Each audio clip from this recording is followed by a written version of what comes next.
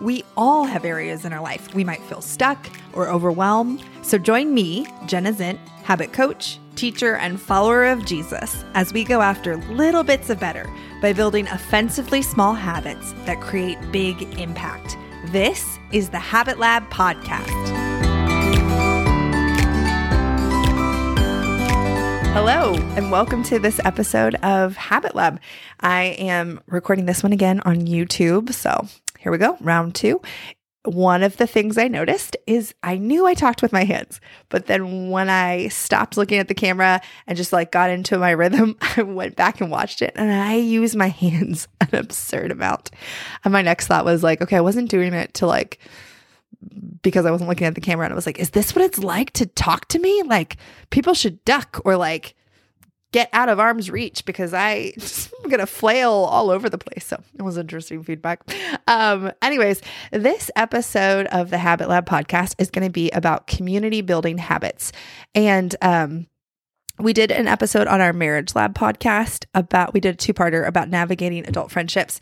And I think it's I'll put those episodes, I'll link those two into the show notes so that you could get those if you didn't hear them.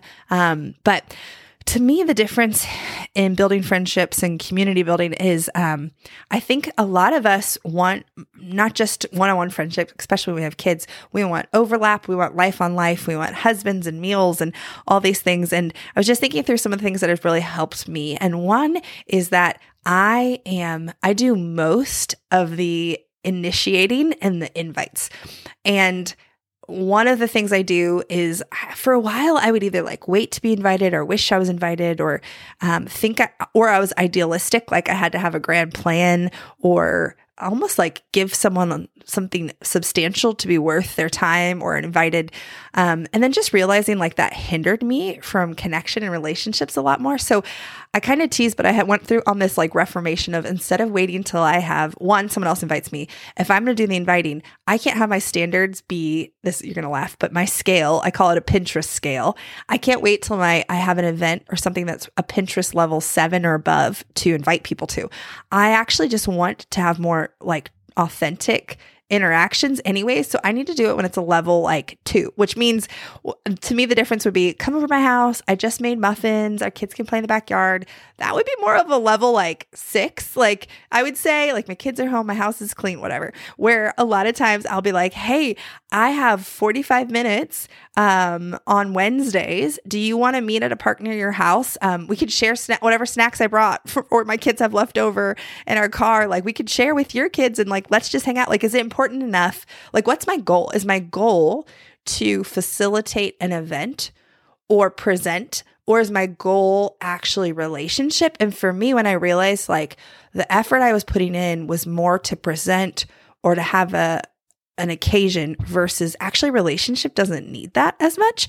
So I could lower these standards and actually maybe I'll find more connection than I'm looking for if I increase or decrease my own standard for myself, because no one was asking me to do this. And I had this narrative that it wouldn't be worth their time or they wouldn't want to if I'm not, why would I come over? One of the things we do, I should give you an example, is we do, we'll have a bunch of people come over our house after church because our church isn't one of those. We have too many people and too many services. So all going out to eat doesn't usually happen. And a bunch of us have small kids. So that's just going out to eat with a bunch of small kids is not a fun activity. If you haven't experienced it, consider yourself lucky.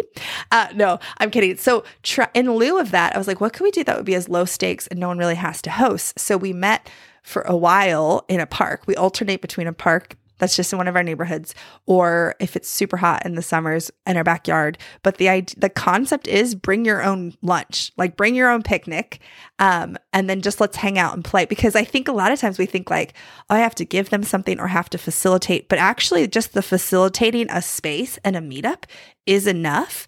And maybe it won't be enough for some people, but that's okay, because maybe our goals or how we do life isn't going to be that compatible anyways. Or maybe they won't come for a while, but then actually realize idealism with what they're looking for isn't happening and it's limiting the quantity of meetups. So they'd rather lower their expectations of what it needed to look like and just go for more life on life. So that's been a big shift for me. And then even realizing okay, so I don't have to provide them a ton of food, or it doesn't have to be at my house. I can just facilitate, or it doesn't have to be. I would say the hindrances were what I'm offering them. It has to be at my house, or the length of time, or fun level. So like, I'm going to do an Olympics, or I'm organizing kickball games, which I do those when I have the capacity. Sometimes it's more fun, like a kickball game. I'd probably do, man, for a decade, I've hosted like a kickball game probably twice a year or something. But what I like about that is I can invite a lot of people, and there's a natural, almost like mixer, like where we're all doing this, and then there's no skill, like they're not going to be left out because they don't have the athletic ability. So even the kids can play with the dads, or they're on their shoulders, but it enables people who don't know each other to feel less social anxiety or even just pressure for small talk because you're doing something. The doing is like this social buffer that I have found like super helpful. So that's why I do that. It's not actually because I'm trying to make it worth their time, or this is why it would be worth, being friends with me. But it's like, oh, actually, I know this is when I have the capacity, this is one of the easiest, simple things to do that facilitates a big group family day that doesn't require a lot out of me. Some of the other things that I had to get over in my habits of building community was processing rejection from my invites. So because I'm throwing out a lot of invites, that's actually why one of the reasons we have a lot of community is because if you throw a lot of seed, a lot of stuff grows, but it doesn't all grow. And I think untangling people not accepting my invites or being uncomfortable, I would say that because I'm more initiative and maybe a little more forward and assertive with invites or friendships, some people, maybe like 70% are fine. They're like, okay, sure. And then maybe 30% are kind of like questionable. And of that 30%, half of them, so like 15% they warm up and they're like, okay, that was more fast or forward than I would have gone, but you're genuine and authentic. So yes, like as I said yes to a couple of your invites, I became less hesitant, and I can tell they're warming up and they're interested in friendship. But then I would say 15% of those people don't actually want to be my friend, whether for whatever reason. But me getting over untangling either people's hesitations or like, that's forward, or I'm not sure, or resistance, or actual no's, I had to get better. Like if I'm going to invite a lot, I had to actually process rejection in a way. And my little like self-soothing talk to myself when I do get rejected. And a lot of times most people don't ever say no. It's just subtly not texting you back or never accepting an invite. And you're like, oh, 3 or 4 invites is probably indicative that they're not interested in building a friendship. And that's okay. It still stings. I think sometimes I've heard like, oh, I have really big rejection issues, so I can't do that. And I would just say like, maybe, like for sure, I don't have your pain or trauma from that, but it doesn't not hurt. Like a no or like a clear distance or uninterested in being my friend still is uncomfortable and stings a bit. I've just gotten good at processing it. It's like a speed bump rather than derailing me entirely, like off track. And what I say to myself, like my little self-soothing line is, just because they said no and they're not interested in being my friend does not mean I'm not worth being friends with. And I have to repeat that. And then also some people, maybe it's a little like I watch them befriend someone else and be like, oh, okay, so it wasn't that they didn't have time. It was me. I just have to process and let go of offense. Like, hey, I'm actually going to be really intentional. It still hurts a bit, but offense, you're not allowed to grow in there, because my reminder for myself is offense never serves me. Offense likes to tell me it feels good. It feels right. It's like pushing on a bruise. Do you remember that when you're little? My little kids do that sometimes. They're like, it hurts, but it hurts so good. And they'll push harder. That's how I kind of think of offense sometimes, like especially after in the heels of someone not returning your invites or being interested, it seems like in friendship. Offense feels like it hurts so good, it's justified. But I'm like, no, actually that spoils some pain. And I'm going to process through it in a way that it does not turn into offense or bitterness. Another thing that I would say about being community building habits is I'm creative about my options. I think a lot of times I used to think dinners or a whole family or, kind of more idealistic, but realizing like I'm busy and most of the people I'm inviting are busy. So rather than being like, wow, we could hang out as a whole family in 6 weeks, or do you want me and you get an early morning walk in while the husbands take a little bit of the morning duty and then I come back by the time it's time to go and I can take the kids to school? Or could it be short and sweet after an after school activity or while we're waiting? Like not all my kids are there. Sometimes I listen to watch my own idealism of like, well, Audrey has guitar, so we'd only have 2 of us.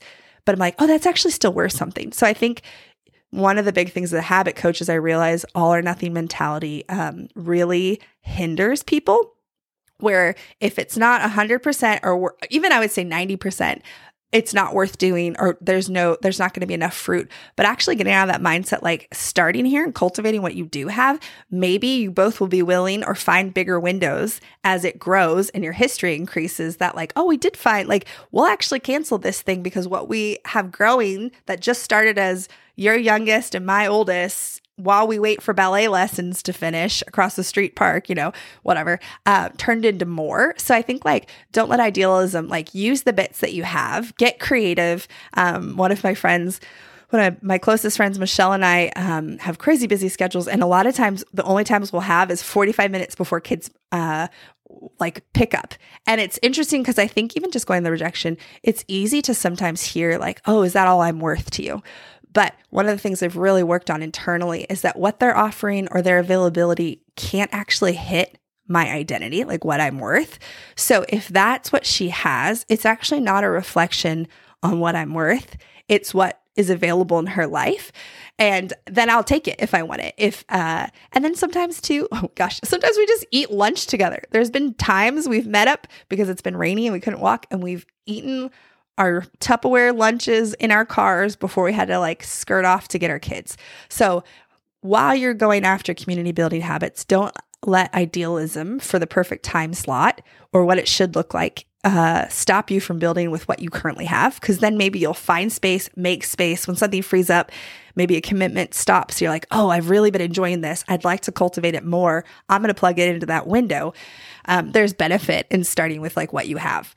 The next thing I would say is, I have layers of friends. I used to think that before I was like thinking about community building, like it almost was a perspective shift for like friends versus community. To me, that isn't just semantics. That's like, oh, me getting my needs met versus like community. There has to be ebbs and flows and busy. It's not like, I think I bring some like narratives in from friendship BFFs, like when you're in elementary school that aren't helpful or realistic for adult life friendships, what they look like, especially as a mom with little kids. So this idea of when I say like I'm building community, that is a way bigger definition that I'm like, oh, that maybe wouldn't feel like friendship to me, but that actually feels value for building community. So I think of it as layers. So sometimes I have I think of like, oh, maybe they don't hit this, but they actually feel this. Like, that's okay. I can still be friends with them. And there's a spot that I do have in my life versus, I don't know, as younger, I was like, they're not this and they're not this, they're not best friend. I'm like, actually, not everyone needs to be my best friend. Some people, like, I think of it like that's our lid with our friendship. That works though. I have a spot for that and I have that need. So I'll let them be there versus disappointed that they're not more or everything or this. So again, it's kind of like all or nothing. Like, no, actually people can have spots in my life that they fit that. So some of the layers I think of is enjoying their company. Do our schedules line up? Do they inspire me? Do they challenge me, or do we actually like learning about the same things? Do they pursue me? Those are different layers, almost like categories of relationships that I think of that I invest in, that maybe they don't hit all of them, but they hit one or two. And I'm like, oh, that's worth what I do have for them. And then two, for me, a big difference, kind of going back to this, a mindset shift that I had when I was like building community or making community building habits. It was this awareness of, one, I'm pretty busy already. I have a pretty full life and we haven't moved in 17 years. So a lot of our friends are here. We just have more friends. So I don't actually have, if I think of my life and capacity of as like a pizza with slices, I don't have any more one-on-one slices in this current season available. Maybe if a friend moves or something shifts, it doesn't mean it won't ever, but I just don't currently have that. And I don't need to kick anyone out that has one. So I'm like, I don't see it changing for a while. So I kind of lived in this like, oh, I don't need any more friends, or I shouldn't have any because I don't have any spots to give. But I just felt like, if I'm honest, I felt like the Lord was like, oh, that's the wrong mindset. Like friendship is actually not like, it's not just one-on-one. It's me sharing my life with other people. Therefore, like, can you invite a lot of people in? I don't know if I'm making sense with this, but it was this shift of like, I was kind of afraid of disappointing the friends I had. So I stopped letting more people in. And I felt almost chastised from the Lord of like, you actually are meant to radically show up in love. And part of like loving others well, yes, as like a witness, to your neighbors, but even just people in the church. Like there's so many lonely people just in the church. So why would you limit yourself when that is something you have to give? Like it almost feels like a ministry, like making a spot for someone is somewhere I have to give. So instead of actually being afraid of disappointing my current friends or being overwhelmed, I'm like, okay, I don't have one-on-one spots, but we do lots of group stuff because that's what I have. And I would actually rather invite a lot of people that I like than have like narrow what I have to just like one-on-one. I'm like, oh, I actually think I'm meant to be a buffet with friendship and with community building versus kind of guarding and protecting of like this elite 5-star meal. I'm a golden corral over here, guys. But so anyways, for me in that process, I just changed my target from entertaining when I'm doing, like I said, like almost like presenting or entertaining, to this definition of like, I actually want to be someone known for hospitality. And to me, that is a totally different aim when I'm building relationships and how I'm showing up. Like, because I actually feel called, like we feel called to be people are hospitable, because that's a way of like just practically showing love, like literally making a spot for the lonely. Or I'm not saying that I'm friends with just lonely people. Please, you're one of my friends. You're probably listening to this. Do not be offended. But my point is that I think it's actually a mandate as a believer to make room where it can feel like adding to your to-do list. But I'm like, actually, what if you just increased, like we did more group things where it was more inclusive versus exclusive. And this target of changing it from like to my goal is hospitality, where that feels actually like a higher purpose than just friendship. And it's not like just, I guess part of that shift for me was it's not just serving my needs, but it's actually a service on some level. And remember from that one episode, Habits of Generosity, some of my mindset is silver and gold have I none, but what I have giveth thee. I mean, I just butchered that entirely. But my point is, okay, I don't have any more one-on-one slots, but what do I have? I could do a lot of group things. So I'm not going to let the fear of someone be offended that it's a group thing rather than a one-on-one stop me from inviting. This is what I have. Would you like it? It's kind of what it feels like. And I'm reading this John Mark Comer's new book. It's called Practicing the Way. It's so good. It is like if Atomic Habits, a Christian version of Atomic Habits that's just as eloquent, probably even more so. It's funny because I'm writing my book on habits right now, and I literally shut the book angstly last night or a couple nights ago when Aaron and I were in bed and I was reading. He was like, what? And I was like, he wrote the book I want to write, but do not have the language or skill set to write. What's the point of writing my book? And then he just reminded me that what's insecurity talking. But there's a lot of overlap. My point is he's read so many of the books on behavior change and habits that I have. And he's like putting them through the lens of spiritual disciplines. And there's this quote or this section on hospitality that I actually really loved. So I was going to read it. You see, hospitality is both a rhythm we calendar into our rule of life as Christians, and it's a way of being in the world. It's a heart posture towards other.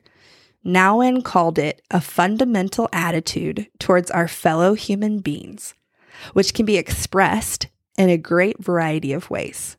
When we offer hospitality, we get to embody the heart. Oh, this one's so good. When we offer hospitality, we get to embody the heart posture of the Trinity's inner life. Welcome, invitation, gosh, I feel the Holy Spirit, warm, affection, generosity, provision, safety, community, comforts, the meeting of needs, delight, and sheer joy. And when we act like God, we can feel God's joy. To me, I'm like, oh, that was such a big shift of like friendship's actually not just what I'm going to get out of it. But when I shift to like being a person of hospitality, that like, that's what I feel like community building habits are habits of hospitality. Oh, I hadn't said that before. That's good. I'm going to say it again. I feel like if you can shift from friendship habits of like getting my needs met to community building habits are, oh man, I forgot what I said. They're habits. Oh, habits of hospitality. That shift then went from like, what can I get to what can I give? And then in the giving, in that shift of like, actually, I'm changing my whole purpose and goal in this, like to be majorly others focused, I've gotten so much more and like a surplus of friendships, which I'm like, oh, like, isn't that again, the backwards kingdom when you're giving away more than you're expecting to get. And then you actually feel more full than you did. Okay. I'm going to keep going though. From his book, he quotes another lady whose name I'm not sure I can say. The writer Rosaria Butterfield The Butterfield part was easy. Okay, don't judge me.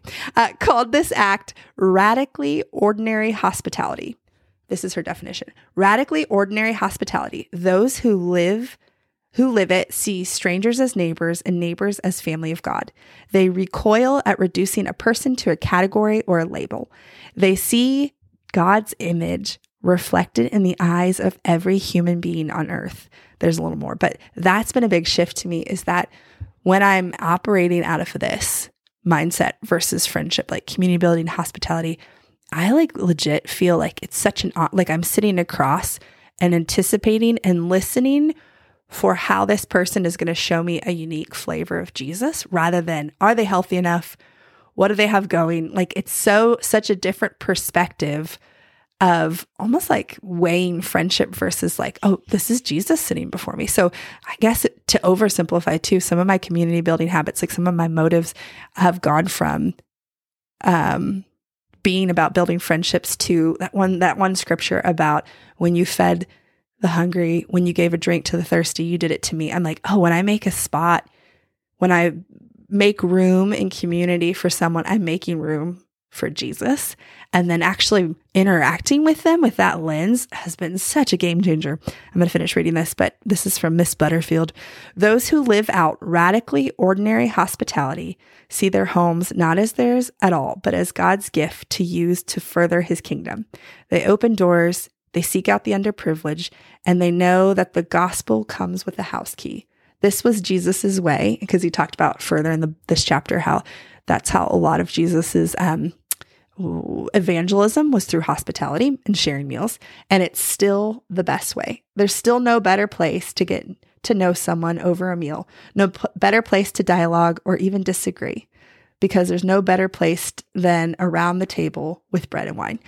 But again, to the point, I think you can do it without a meal. But my point is just switching your perspective from habits of friendship to like habits of community building, and having the heart where I'm not entertaining, I'm actually being hospitable. And that's so much more about what I can give. So those of you, actually feel like I'm meant to pray. Those of you who have felt lonely or maybe even disappointed in your friendship options or what community is like, I feel this charge. Like as you're listening, I actually feel like the Lord's like, I'm calling you to be a community builder, to actually bring in such a practical way to your church. I think sometimes just starting there, where we actually creating something we're inviting our neighbors into, has to exist, where it's like they feel the history and it feels like a benefit. So like, I just give you the charge that those of you listening, that you would be the community builders in your church, that you would shift your perspective from entertaining to actually having a spirit of hospitality. I just pray that a spirit of hospitality would rest upon you, and that you would lower your expectations for yourself, that actually it's just enough to give someone who doesn't have a place to sit, and someone who's unsure if they're wanted, the invitation to know that they're wanted. I release that over you in Jesus' name. That is it. Community building habits. I would love to say, I'm going to put the link for our Patreon in the show notes. If you would consider donating, being a show supporter by donating $5 a month, signing up to be one of those members, that would be so helpful. We feel so loved by that. And then until next time, everybody, go out and build community.